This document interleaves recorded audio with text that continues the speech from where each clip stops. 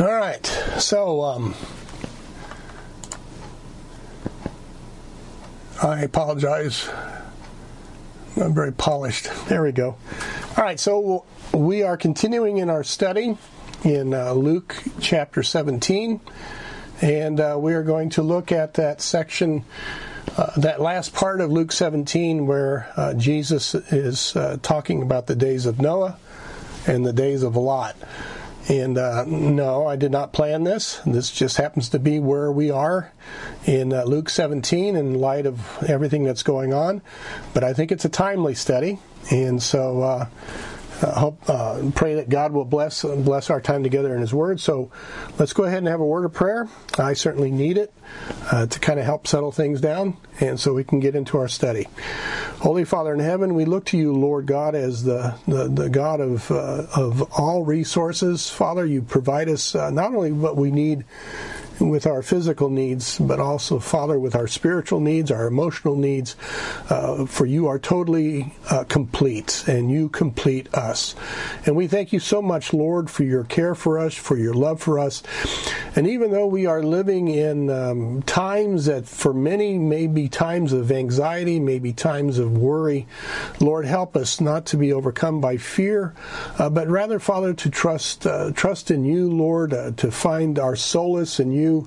As I look around, Father, and as I observe what's going on, it just seems like there is someone that is backing man into the corner, and he's using fear to do it. And so, Lord, we just know that with you, you have not given us a spirit of fear, but, Father, of a spirit of confidence and of love and of assurance. And so, therefore, Lord, we look to you in these anxious times, and pray for your peace that would overrule all of this, and help us, Father, to look to you for our resource, for our strength, for our comfort, for our peace. We thank you and we praise you in Christ's name. Amen. Okay, so we're looking at Luke chapter 17. As it was in the days of Noah, as it was in the days of Lot. So let me go ahead and read verses 26 through 30, and then I'll make some comments on this. In Luke 17 and verse 26, Jesus says, "And as it was in the days of Noah, so shall it be in the days of the Son of Man. They did eat, they drank, they married wives, they were given in marriage, until the day that Noah entered into the ark, and the flood came and destroyed them all." Verse 28, "Likewise also as it was in the days of Lot. They did eat, they drank, they bought, they sold, they planted, they builded. But the same day that Lot went out of Sodom, it rained fire and brimstone from heaven and destroyed them all." Verse 30, "Even thus shall it be in the day when the Son of Man is revealed." So the context of this remaining portion of Luke chapter 17, as it was in the days of Noah and Lot, are the last days that make up the tribulation period that we know of, as the book of Revelation talks about, that goes up to the day of Christ's literal return to the earth. And when he does come, in context of Luke 17, he comes to the earth in judgment. Okay? So that's the context of this passage. The born-again believers alive prior to the tribulation period will have already been raptured, if you will, or caught up to be with the Lord in heaven, where they will stand before the judgment seat of Christ, also known as the Bema seat of Christ, written about in 1 Corinthians chapter 3 and 2 Corinthians chapter 5.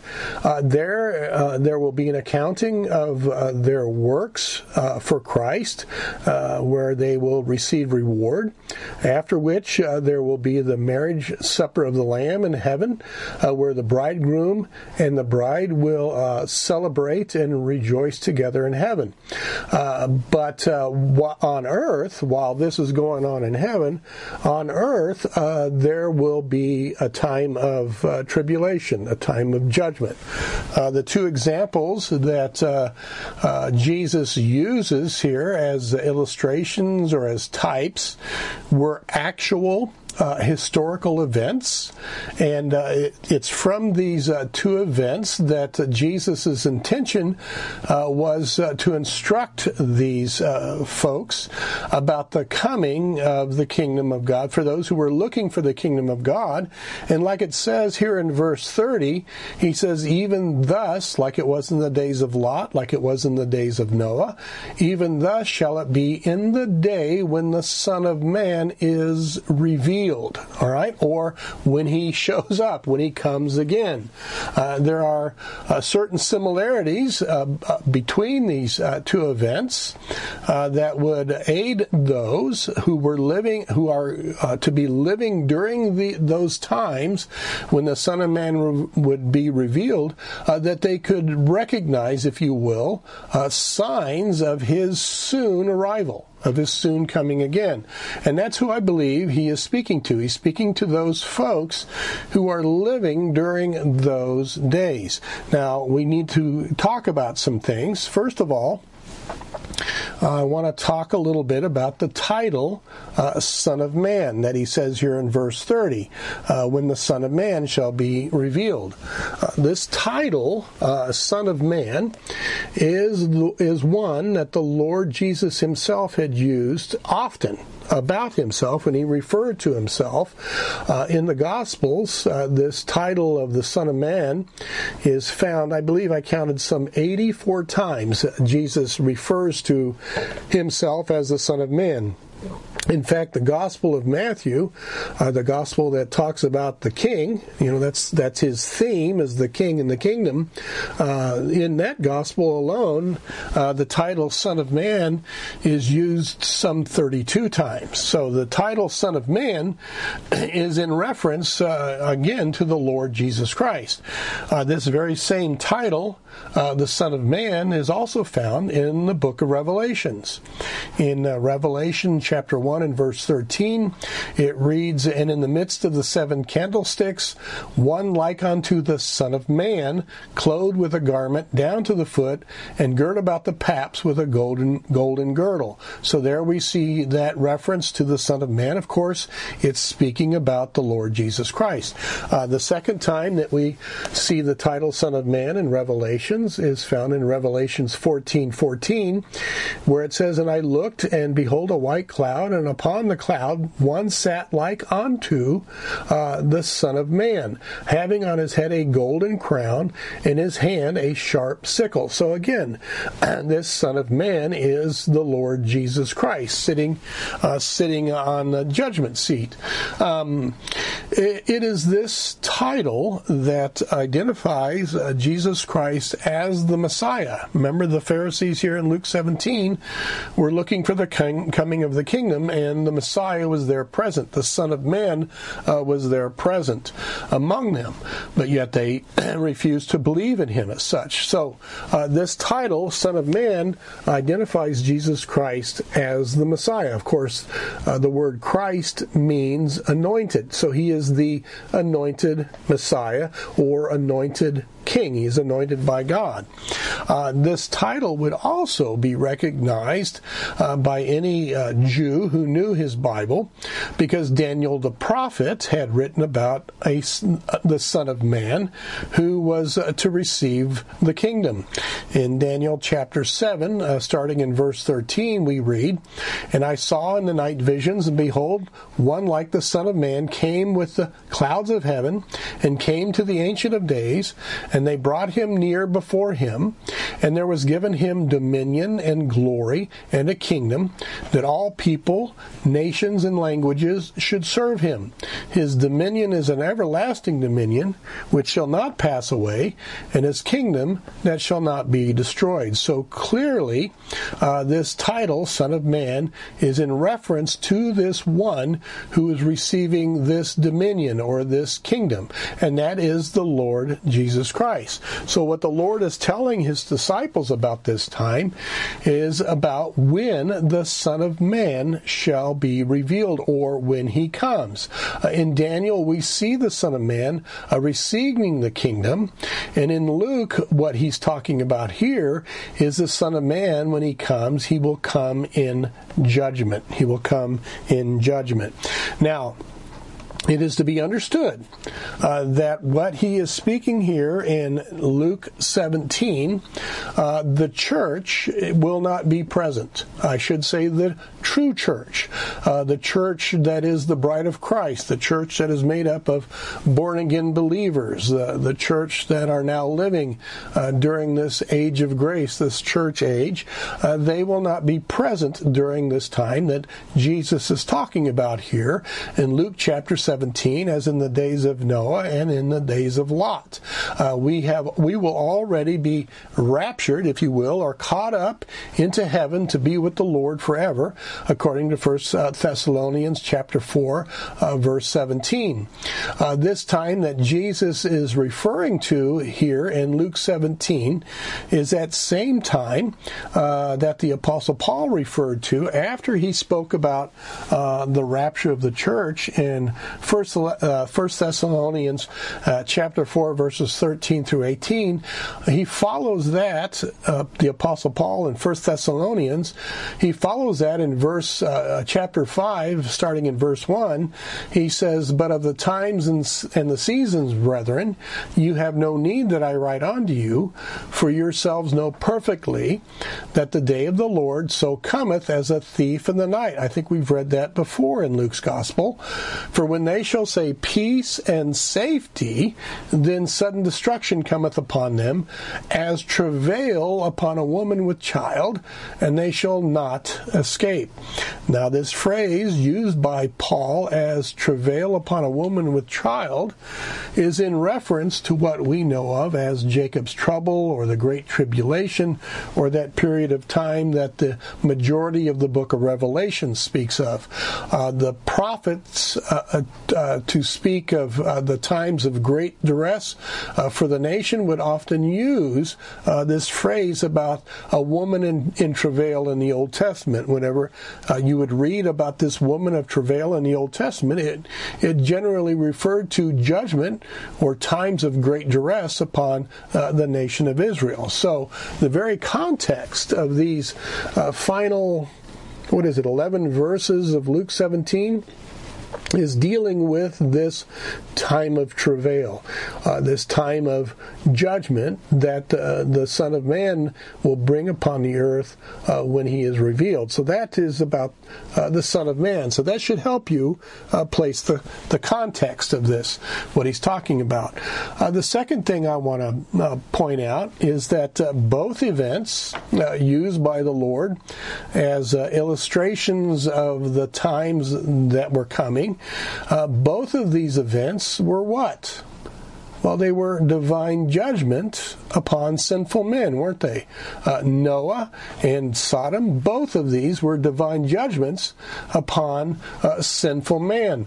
The generation of Noah's day, the citizens of Sodom and Gomorrah, the sin of these places, the sin of this generation, the sin of these men had reached a, lack of a better term, a saturation point to where God could no longer allow it to continue being a just God. God indeed is a long-suffering God, but he is also a God who is righteous and who is just. Often we read in the Bible of times when sin reaches a point of no return. Passages such as Genesis 15:16 or Ezekiel 9:9 or Matthew 23:28 and other places. There are passages that talk about the sin of a generation, the sin of a people, a sin of even an individual reaches a point that God can no longer overlook it or wink at it or be long-suffering, and therefore he must judge that sin, being a just God. This is truly, clearly the case in Noah's generation. This is clearly the case in the situation of Lot's place of residence. In Genesis chapter 6, verse 3, it says, "And the Lord said, My spirit shall not always strive with man, for that he also is flesh, yet his days shall be 120 years. And then he goes on in verse 5 of Genesis 6. "And God saw that the wickedness of man was great in the earth, and that every imagination of the thoughts of his heart was only evil continually." So not a good situation, not a very good situation. And as far as Sodom and Gomorrah is concerned, when the Lord was speaking to Abraham, he says here in Genesis 18:20, "And the Lord said, because the cry of Sodom and Gomorrah is great, and because their sin is very grievous." That's an extreme phrase here used by the Lord. "I will go down now and see whether they have done altogether according to the cry of it, which has come unto me, and if not, I will know." Very severe situation. Sin had reached its ultimate limit, and God had to pass a just judgment on the generation of Noah and on the city of Sodom and Gomorrah. The same condition will be true of the tribulation period, that period of time that the majority of the book of Revelation speaks about. It will be just as wicked, if not more so, than it was in the days of Noah and than it was in the days of Lot. As an example, in Revelations chapter 14, verses 8 through 10, we read, and there followed another angel saying, "Babylon is fallen, that great city, because she made all nations drink of the wine of the wrath of her fornication." And the third angel followed them, saying with a loud voice, "If any man worship the beast in his image, and receive his mark in his forehead or in his hand, the same shall drink of the wine of the wrath of God, which is poured out without mixture into the cup of his indignation, and he shall be tormented with fire and brimstone in the presence of the holy angels and in the presence of the Lamb." God would not bring this judgment unless the sin of this generation, the sin of this time, did not warrant it. And I'm telling you that the tribulation period will be a time of great violence. It will be a time of great wickedness. It'll be a period of blasphemous religious apostasy. It'll be a time like the days of Noah and like the days of Lot, if not worse. In fact, it'll be a period of time during the tribulation that will be so steeped in wickedness that even Jerusalem, the city that God had chosen to put his name there, even Jerusalem will be called Sodom. In Revelations 11, verse 8, speaking of the two witnesses, and the Antichrist had put to death these two witnesses. But anyway, the point is this in Revelations 11:8, "And their dead bodies shall lie in the street of the great city," okay, which is spiritually called Sodom and Egypt. Okay, where is this city? Well, he's going to identify it, where also our Lord was crucified. Now, what city was Jesus crucified in? Jerusalem. But in Revelations, this city will become so wicked that it's referred to as Sodom and Egypt. Not a good place. not a good place during this period of time. Of course, the greatest sin of that period is what Jesus called the abomination of desolation, as spoken of by Daniel the prophet. That will be when the Antichrist will proclaim himself God. Paul wrote about this in 2 Thessalonians chapter 2, verses 3 through 4.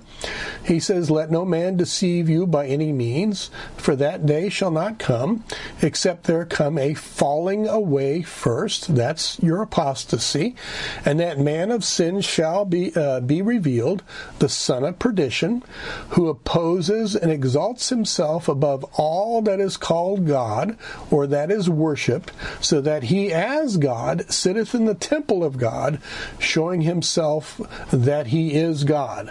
So we're talking some pretty wicked times. Just like in the days of Noah, just like in the days of Lot, so will be this period of time that we know of as the tribulation period. And so the day of the Son of Man, when he will be revealed, will be a day of reckoning for the wicked upon the earth.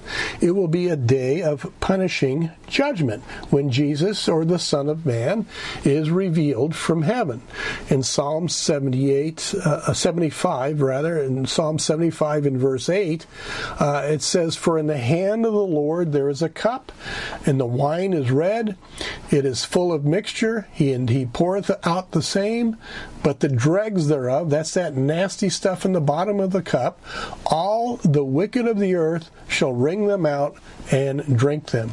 So during this period of time that Jesus is referring to, that he's likening to the days of Noah and the days of Lot, their cup runneth over as far as wickedness and deserving of judgment from God. So that's the context of what he's talking about when he refers to this period of time, to the days of Noah and to the days of Lot. A third thing is the attitude that will be prevalent during this period of time. It will be an attitude of hardened spiritual indifference and rebellion. It will be a period of hardened spiritual indifference and rebellion. And I say that because in both cases, with those, that generation of the flood of Noah and the city of Sodom and Gomorrah, when judgment did fall, just like what Jesus says here, that when judgment did fall on the generation of Noah and on Sodom and Gomorrah, they were continuing on in everyday events of life on earth. This is what Paul is referring to in 1 Thessalonians chapter 5 and verse 3. "For when they shall say peace and safety," life as it is, "then sudden destruction comes upon them, as travail upon a woman with child, and they shall not escape." So, as Noah and his family entered the ark, the raindrops were felt on the faces of those who watched him go in. As soon as Lot was a safe distance away, brimstone leveled the cities he once called home, right? When the rapture occurs and Christ catches away his bride, people will be still completely engrossed in the transitory affairs of life, and they will remain so up until the time that the heavens split open and the Son of Man returns. Such is the dark heart, the wickedness of man's heart. In Psalm 73, Asaph is writing about the wicked, and this is his observation. In Psalms 73, starting in verse 5, he says, "They are not in trouble as other men, neither are they plagued like other men. And therefore pride compasseth them about as a chain. Violence covereth them as a garment. Their eyes stand out with fatness. They have more than heart could wish. They are corrupt and speak wickedly concerning oppression. They speak loftily. They set their mouth against the heavens, and their tongue walketh through the earth. There will be a people living as if God does not exist and if God does not matter. Gosh, that's kind of what we're experiencing today. There are people who are living in disasters and through catastrophes and calamities and things, and they're still living their lives as if God does not exist or as if God does not matter. Just like in the days of Noah and the days of Lot, people will still be materialistic. They'll still be self-centered. They'll still be self-deceived. They'll still be foolishly attached to the things of the here and now, even more so during that period of time. I read an article some time back written by a man by the name of Brad Kina. It was an interesting article. It was an interesting article because I don't think this man was so much, what we would consider a dyed-in-the-wool Baptist believer or preacher or anything like that. But he had some interesting insights, and I really appreciated his article. But he wrote an article, 10 Signs of a Culture's End, and I want to just read his summary, if you will, of his article, and I just thought it was kind of interesting.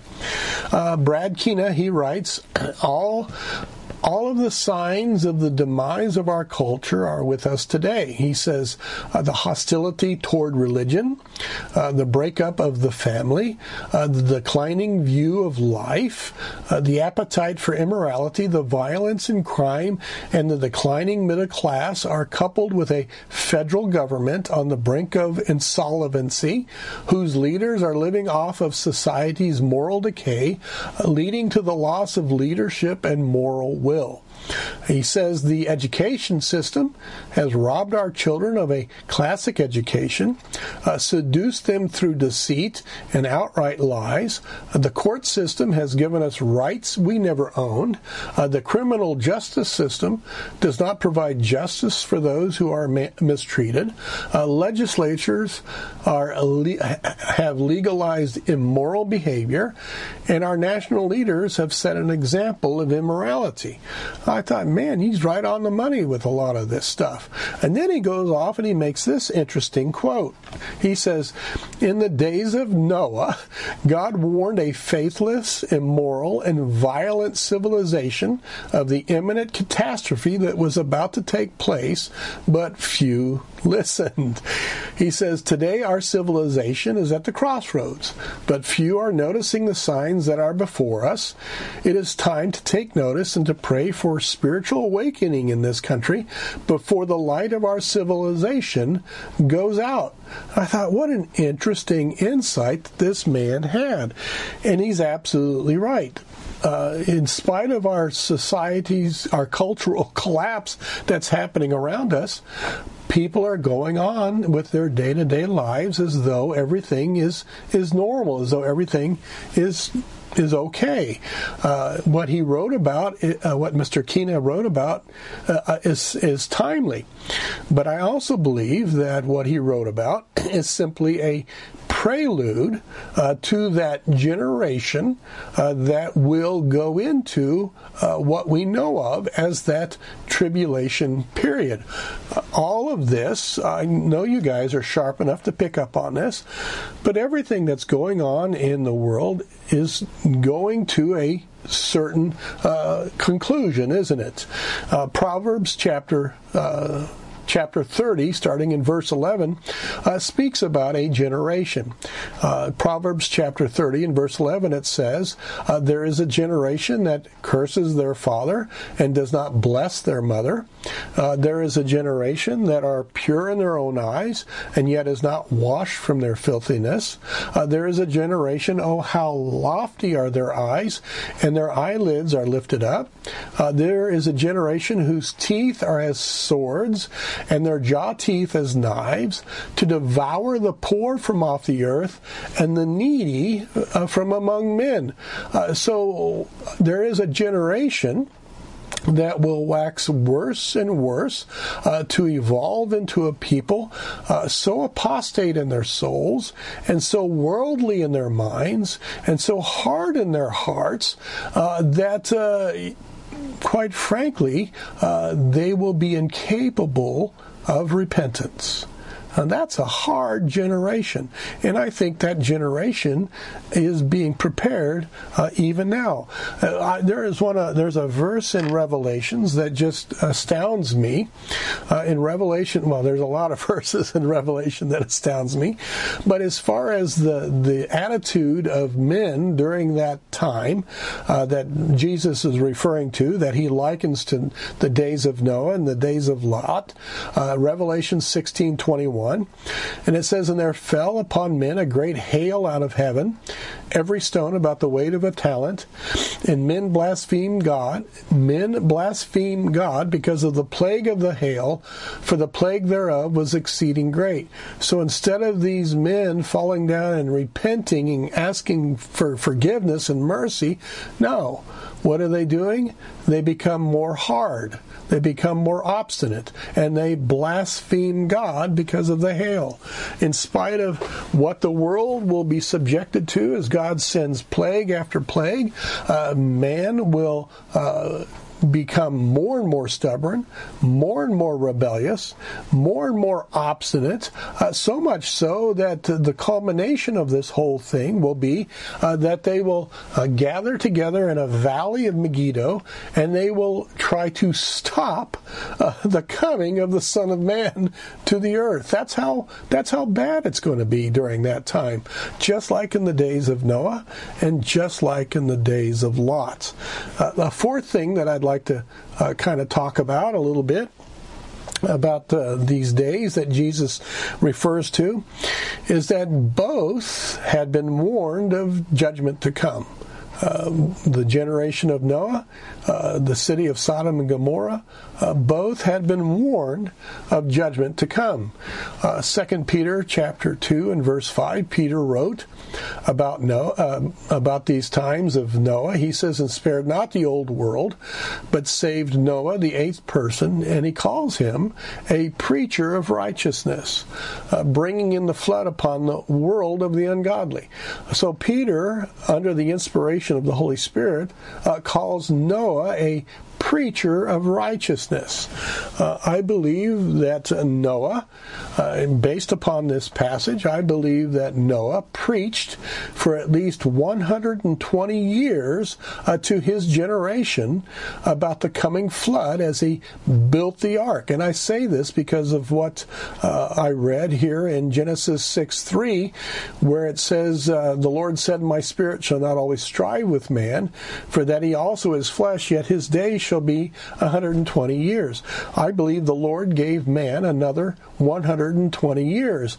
And during this 120 years, this man Noah with his sons built the ark. So as the generation of Noah saw this ark rising up from the ground, as Noah and his sons built the ark, Noah, being a preacher of righteousness, was warning these people of the flood to come. He was warning these people of God's judgment upon them.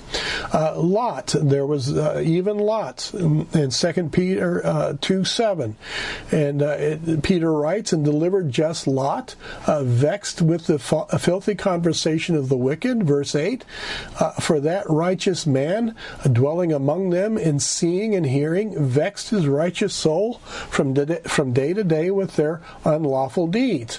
Now, you may not think about Lot being a stellar example of a godly man or a preacher of righteousness, But he did rebuke the Sodomites at his door as they came to try to force themselves upon his visitors.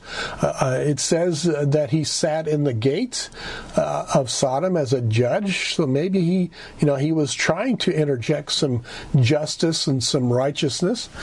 He did try to warn his daughters and his son-in-laws of what God was getting ready to do. But of course, he wasn't listened to. Today, men and women are being told of judgment to come. Men and women today are being told that Christ is coming, that he will return, that today is the day of salvation. We learned in a previous lesson that the devil has done a masterful job in confusing in the message, so much so that many people are now jaded to the truth. Satan has got his men out there who are just making a mockery of Christianity, making a joke out of Christianity by their lives and by their preaching. The message has become so jumbled that people have become jaded to the truth. Peter wrote in 2 Peter 3:3, he says, knowing this first, that there shall come in the last days scoffers, right? Walking after their own lusts and saying, where is the promise of his coming? For since the fathers fell asleep, all things continue as they were from the beginning of creation. And that's what we're seeing. We're seeing people who are jaded to the truth. We're seeing people who are hard-hearted against the truth. They're scoffers. They've turned into scoffers. When the rapture of the true church, of the body of Christ occurs, men and women will continue to eat, they will continue to drink, they will continue to get married, they will continue to plant and reap and build. They'll do all those things. They'll go to the ball games. They'll do all those things of daily life as the age of grace comes to an end, and that period of the 7-year tribulation begins. When the rapture happens, life will go on. Commerce will continue. Buying and selling will go on. They'll still be building homes. It'll be like life, peace and safety. Peace and safety. Even though the environment politically and ecologically is about to undergo a major shift, the likes of which they had never seen before, they'll still go on. I mean, even in our own country, we've seen shifts, haven't we? 9/11 was a shift in the world at large. Here now we have this COVID-19. There's this major shift taking place in the world. But what's everybody wanting to do? They're wanting to get back to normal life. They're wanting to get back to the normal routine. In spite of what is going on, in spite of seeing what is going on, this shift taking place, they want to get on with their normal routine in life. And so that's the main takeaway, is that people will carry on regular activities of the day, just like they did in the days of Noah, just like the citizens of Sodom and Gomorrah had done. They'll ignore the signs. They'll ignore all of that. And what will take place is that the world will have a unholy solidarity as they face the times of those days. They will have this unholy solidarity as they face the times of those days. An interesting passage is found in 2 Thessalonians chapter 2, verses 8 through 12, where Paul is talking about these times, and he's talking about when the wicked one shows up. In 2 Thessalonians chapter 2, in verse 8, he says, "And then shall that wicked be revealed, whom the Lord shall consume with the spirit of his mouth, and shall destroy with the brightness of his coming." So we're talking about the Antichrist. "Even him whose coming is after the working of Satan, with all power and signs and lying wonders, and with all deceivableness of unrighteousness in them that perish, because they receive not the love of the truth, that they might be saved. And for this cause God shall send them strong delusion, that they should believe a lie, that they all might be damned who believe not the truth, but had pleasure in unrighteousness. Now, the word strong in strong delusion is used only of the power of God or of the power of Satan. This particular word strong speaks of a supernatural energy, a supernatural strength, something that is beyond the ability of men, even something that is beyond the ability or the power of nature. It's a supernatural strength. The word delusion speaks of a wandering or a straying from the true course, being a vagabond who roams hither and yon. The first time that the word vagabond is found in the Word of God is in association with Cain. After being cursed by God for the murder of his brother Abel, Cain became a vagabond. The generation of these days that Jesus likens to Noah and likens to Lot, here in Luke 17, they will go in the way of Cain, right? Religious apostasy. We talked about that. So they will be going in the way of Cain. This strong delusion will be a mental and moral delusion that leads deeper and deeper into error, a hopeless spiral into deceit and deception and darkness. So it's not going to be a good time. It's not going to be a good time. Adolf Hitler made the comment. He said, make the lie big, make it simple, keep saying it, and eventually they will believe it. My goodness, we're seeing that tactic being used today. Vladimir Lenin said, a lie told often enough becomes the truth. So fake news eventually becomes real news, right? Adolf Hitler and Vladimir Lenin, these men were mere rank amateurs compared to the wicked one when he shows up and takes power during this time. You know, when Jesus spoke of Satan in John 8:44, when he spoke of the devil, this is what he said. He says, when he speaketh a lie, he speaketh of his own, for he is a liar and the father of it. Lying is so much the nature of the devil that he can speak nothing but lies. Even when he quoted the scriptures in his temptation of Christ in the wilderness, it was a perversion of truth, right? It was a perversion of truth when he was trying to tempt Jesus in the wilderness. When the Antichrist comes upon the world stage, he will also speak nothing but truths, twisted truths and lies and perversions to fit his needs. And the tragedy is that many will believe his lying words. Many will believe his lying words. Of all the judgments that will fall upon sinful man, both Jew and Gentile in those days, it is this judgment of strong delusion that is the most damning. And it is this strong delusion that will lead them into perdition. God is simply giving them over to their own heart. They had no love for the truth. So God says, okay, if you have no love for the truth, then I will give you over to your love for the lie. And that's what's going on.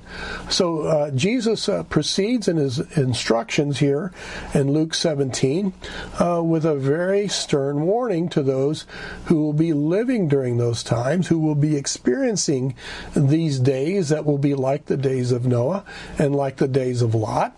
We read here in Luke chapter 17, in verse 31, he says, in that day those days like the days of Noah, those days like the days of Lot. He says, in that day, he which shall be upon the housetop and his stuff in the house, he says, let him not come down to take it away. And he that is in the field, let him likewise not return back. He says, remember Lot's wife. Remember what happened to her. He says, whosoever shall seek to save his life shall lose it, and whosoever shall lose his life shall preserve it. In that day that Jesus is talking about, within the context of this passage, within the context of the days of Noah and the days of Lot, in that day he is clearly referring to the great tribulation that the book of Revelations talks about. That period of time that will occur after the rapture of the church, those 7 years of Jacob's trouble. The Lord's warning is very clear. He says, don't stick around. Flee. Don't go back into the house to get anything. Get out of town while you can. Don't linger in the field. Run for all you're worth. Not all who live in those days that we're talking about here, not all who live in those days will fall under the spell of the wicked one to come. As in the days of Noah and Lot, there will be preachers of righteousness, preachers of the truth. We know of the 144,000 of Revelations 14. We know of the 2 witnesses of Revelations 11 that will be a thorn in the side of the Antichrist. And even there will be the elect during the time who, though tried severely, will not be deceived by the Antichrist and the false prophet with their lying wonders. Now, many will believe, but there will be a remnant that will not believe.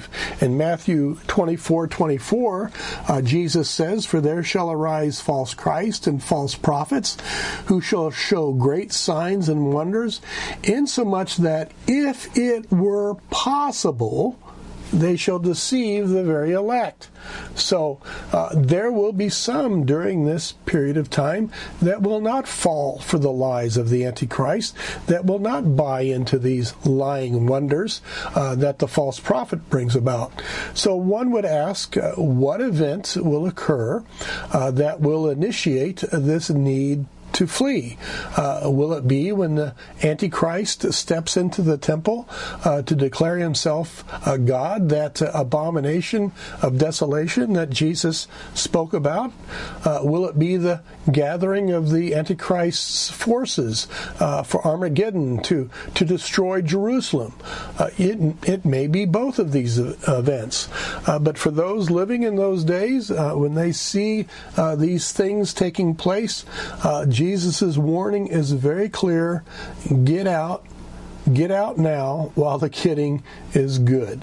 This will be a horrific period of time for those living in those days.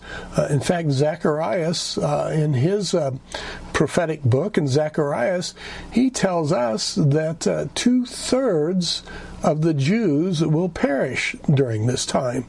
In Zechariah 13:8, he writes, and it shall come to pass that in all the land, saith the Lord, 2 parts therein shall be cut off and die, but the 3rd shall be left therein. And I will bring the 3rd part through the fire, and will refine them as silver is refined, and will try them as gold is tried, and they shall call on my name, and I will hear them. I will say, it is my people, and they shall say, the Lord is my God. Now remember this passage, Zechariah 13:8-9, because we'll talk about this in just a minute. The Lord gives the example of Noah, and he gives the example of Lot, and he gives the example of Lot's wife about these days. Now, Noah built the ark. When told, he got inside with his family, and God sealed the door shut. Lot was told about coming judgment, but he hesitated. And then he was taken by the hand and led out to safety at the last possible moment, wasn't he? Proverbs 22:3 says, "A prudent man foreseeth the evil and hideth himself, but the simple pass on and are punished." Now, I think we are given these examples for a reason. Of course, right? That's obvious. But this is my thinking. Okay, you can agree with it or not, but this is my thinking for the example of Noah and the example of Lot and the example of Lot's wife. Human nature is such as it is. A fellow by the name of Harry Randall Truman, an 83-year-old man, in spite of repeated warnings, in spite of urgings by officials to evacuate his home of more than 50 years by Spirit Lake, he perished when Mount St. Helens erupted. And what he defiantly told the officials who were concerned for his safety was this. He says, "I'm going to stay right here because this is my home and my life is here. So, pretty much I'm just not going to go anywhere." There are those who hear and heed God's warning, and they will get out at that time. Then I believe there are those who will hesitate. And at the last possible moment, they will flee, but they will escape by the skin of their teeth.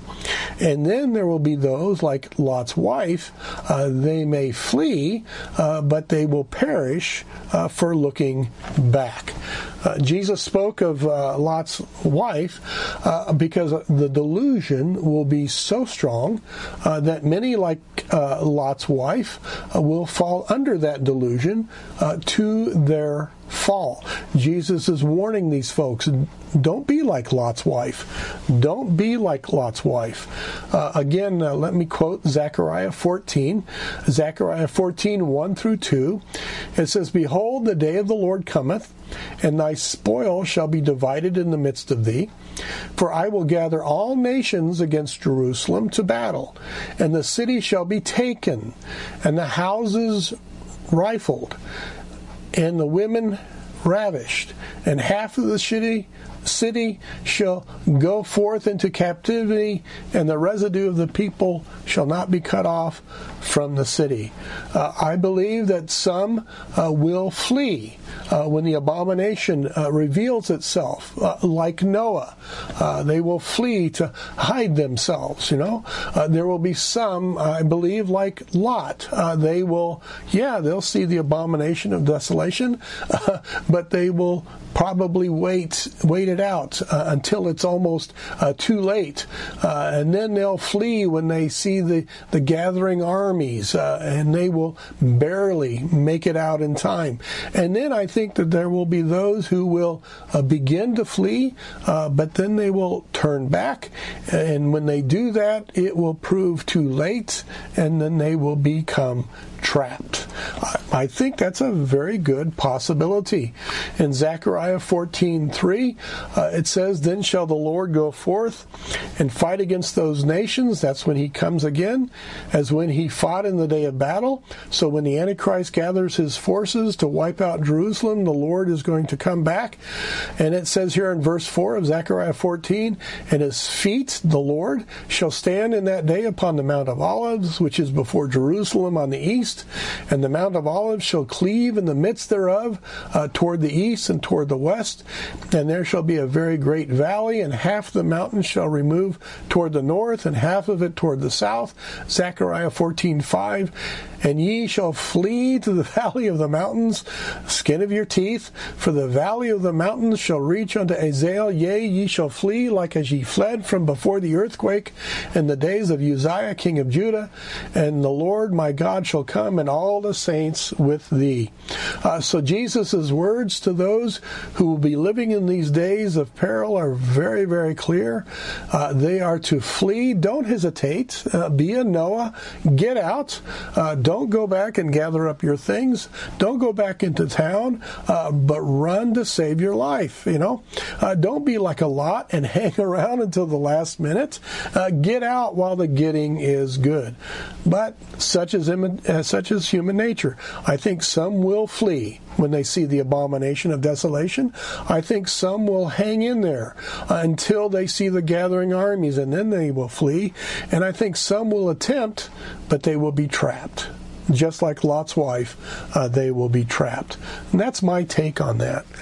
Now, going on in Luke 17, in verse 34, we read what I believe is the judgment after all of this, the judgment afterwards.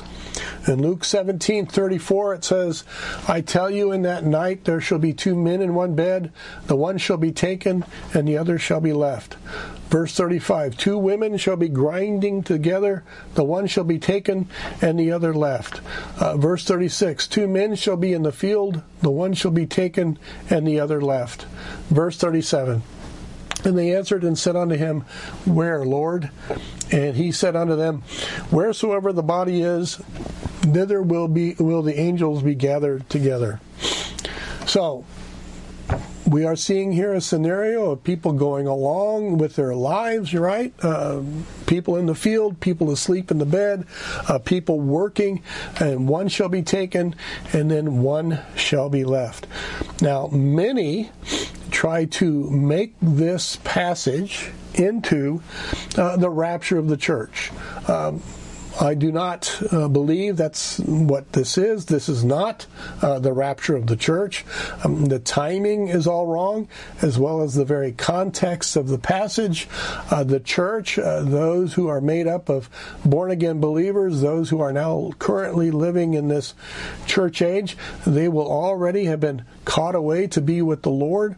This is not a rapture passage.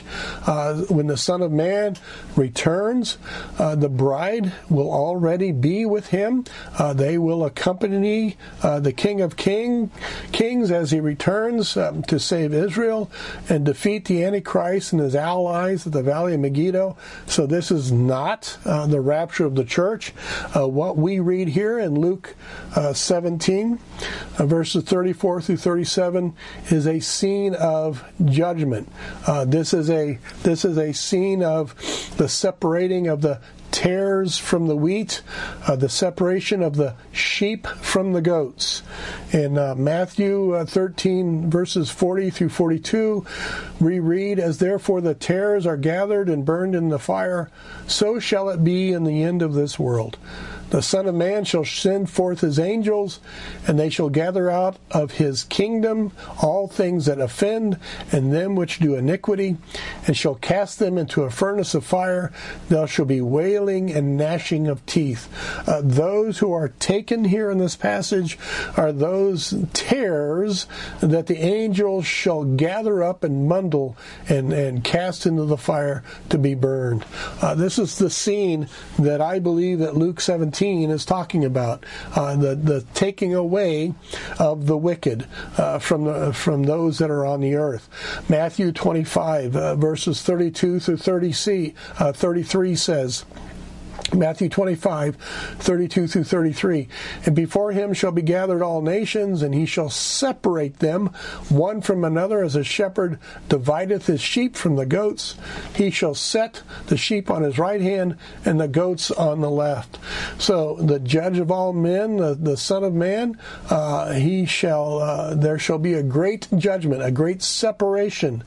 He shall do this with individuals, and he shall do this with nations.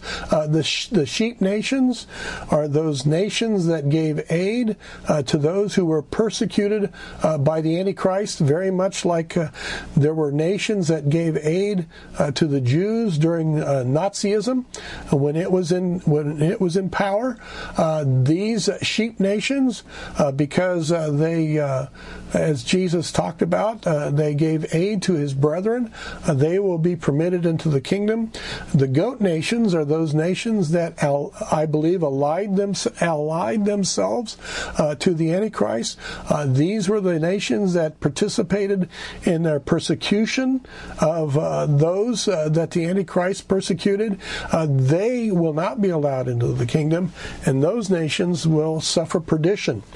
So this is a scene of judgment taking place, the separation of the tares from the wheat.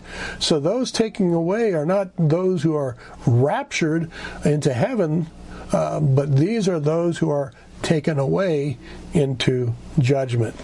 Now, as Jesus was speaking, there were those who were with Jesus, perhaps one of his disciples or maybe one of the Pharisees who was listening to him.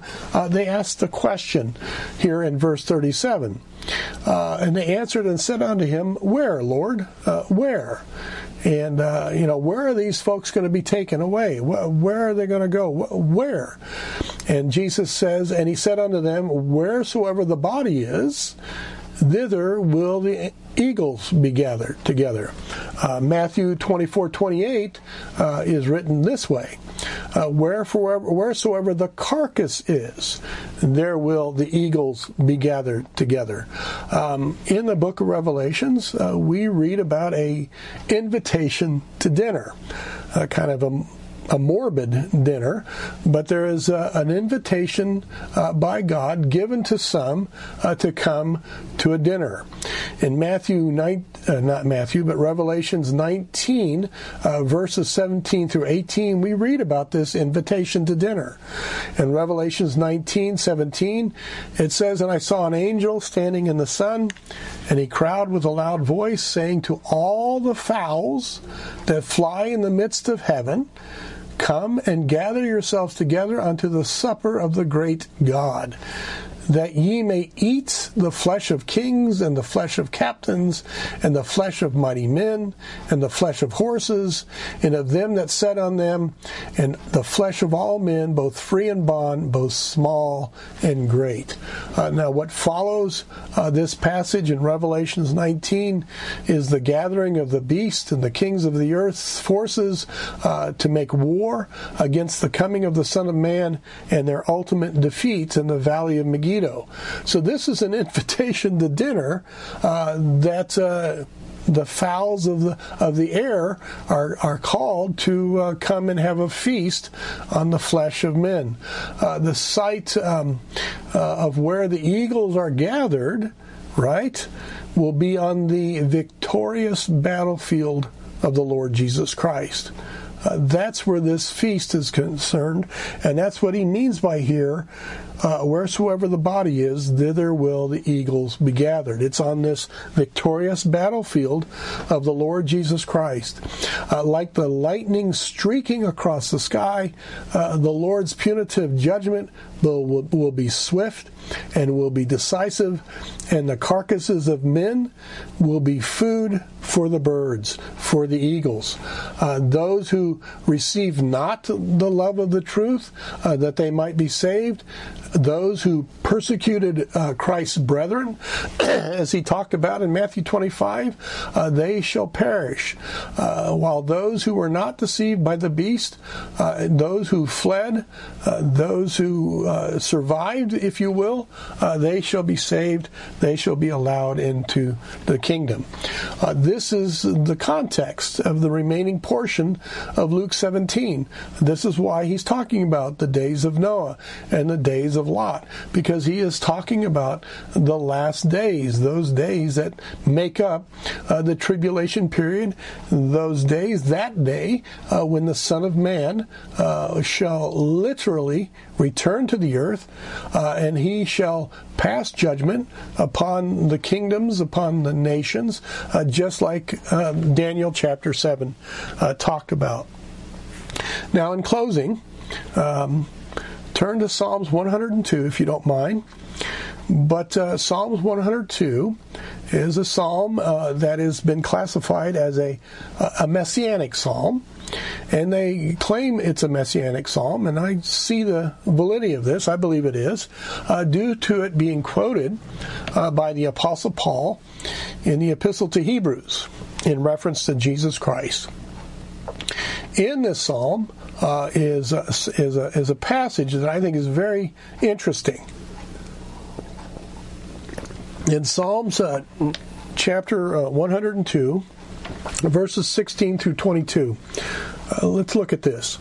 Psalms 102, verse 16, it says, "When the Lord shall build up Zion, he shall appear in his glory. He will regard the prayer of the destitute and not despise their prayer. This shall be written for the generation to come, and the people which shall be created shall praise the Lord. For he hath looked down from the height of his sanctuary.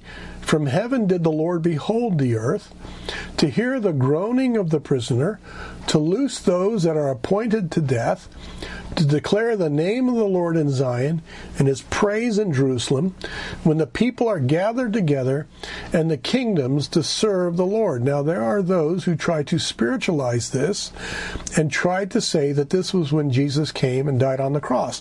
That is not what this passage is. This is a second coming, millennial kingdom passage. It is a marvelous summary of that time that Jesus spoke about here, as far as the days of Noah and the days of Lot, when Jesus returns. When Israel, in peril and destitution, shall call out in faith to the one whom they have pierced, then that generation, the people which shall be created, the remnant that has been refined in the fire that I talked about in Zechariah, they shall see the Lord come in glory to build up Zion, the kingdom. I believe that the groaning of the prisoners may be those who were put in concentration camps by the Antichrist as he waged war against the saints that Daniel chapter 7 talks about, slating them for death for their refusing the mark and worshiping the beast, very much like it was back in Nazi Germany when the Jews were put in concentration camps. And these prisoners will be released, and they will give praise to the King who has come to deliver them. The people and nations shall gather together, those who have been allowed to enter into the kingdom as the sheep nations, to serve the Lord in Zion, with Jerusalem being the capital of the entire world, as the Son of Man sits on the throne of David. This little passage in Psalms 102 is a marvelous summary of that time when Jesus returns. Exactly what Jesus was talking about here in Luke chapter 17. Now, in the meantime, as I finish out, as these days of the church are fast coming to a close, knowing that we will be raptured, knowing that we will not experience these particular days, what are we to do? As we are waiting to hear the words come up hither, what does all of this mean to us? How does this apply to us? Let me read to you a passage in Proverbs that kind of pricks my heart every time I read it.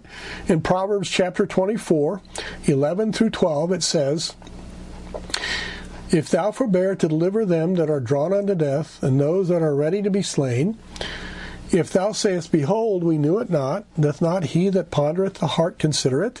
And he that keepeth thy soul, doth not he know it? And shall not he render to every man according to his works?" That's Proverbs chapter 24, verses 11 through 12. Folks, the days are short. Time is quickly passing away. The bride of Christ will not pass through this time of tribulation that I believe that Jesus is talking about here in Luke 17. But we are to warn others of its coming, because it's coming. Like the watchman on the wall, we are to sound the warning. We are to sound the warning. If no one heeds the warning, we're clear of their blood. If they don't want to listen, that's not our fault. We told them. If they don't want to listen, that's on them. But if we don't sound the warning, right? If we don't sound the warning, if we have this knowledge and we're not warning folks, will we not be held accountable? And will he not render to every man according to his works? Yes, he will. Yes, he will. So that is our study on Luke 17. I do hope you found it profitable and instructive. And again, these days are days of warning. These days are closing down, and so if you let's take the opportunity. Let's take the opportunity and let's warn folks before it's too late. Let's warn folks before it's too late. So let me close in prayer, and then we'll just go on. We thank you and we praise you, Lord God. And with much knowledge, there's much accountability and much responsibility.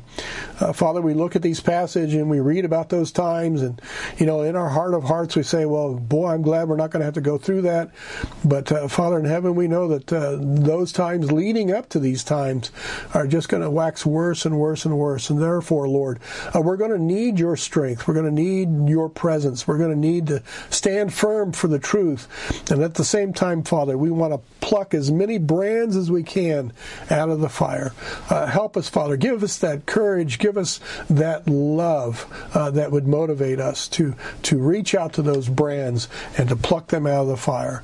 We thank you and praise you, Lord. We ask for your blessing on this day, blessing upon your word. Pray, Father, for the blessing upon Brian as he gets ready to share the word of God with us at 10:30. And we pray, Father in heaven, for us to be able to get back together again as a body in the church, and Lord, to be able to just fellowship together once again. We thank you and we praise you in Christ's name. Amen. Well, thanks very much, everybody, for showing up, and hopefully you'll see you soon.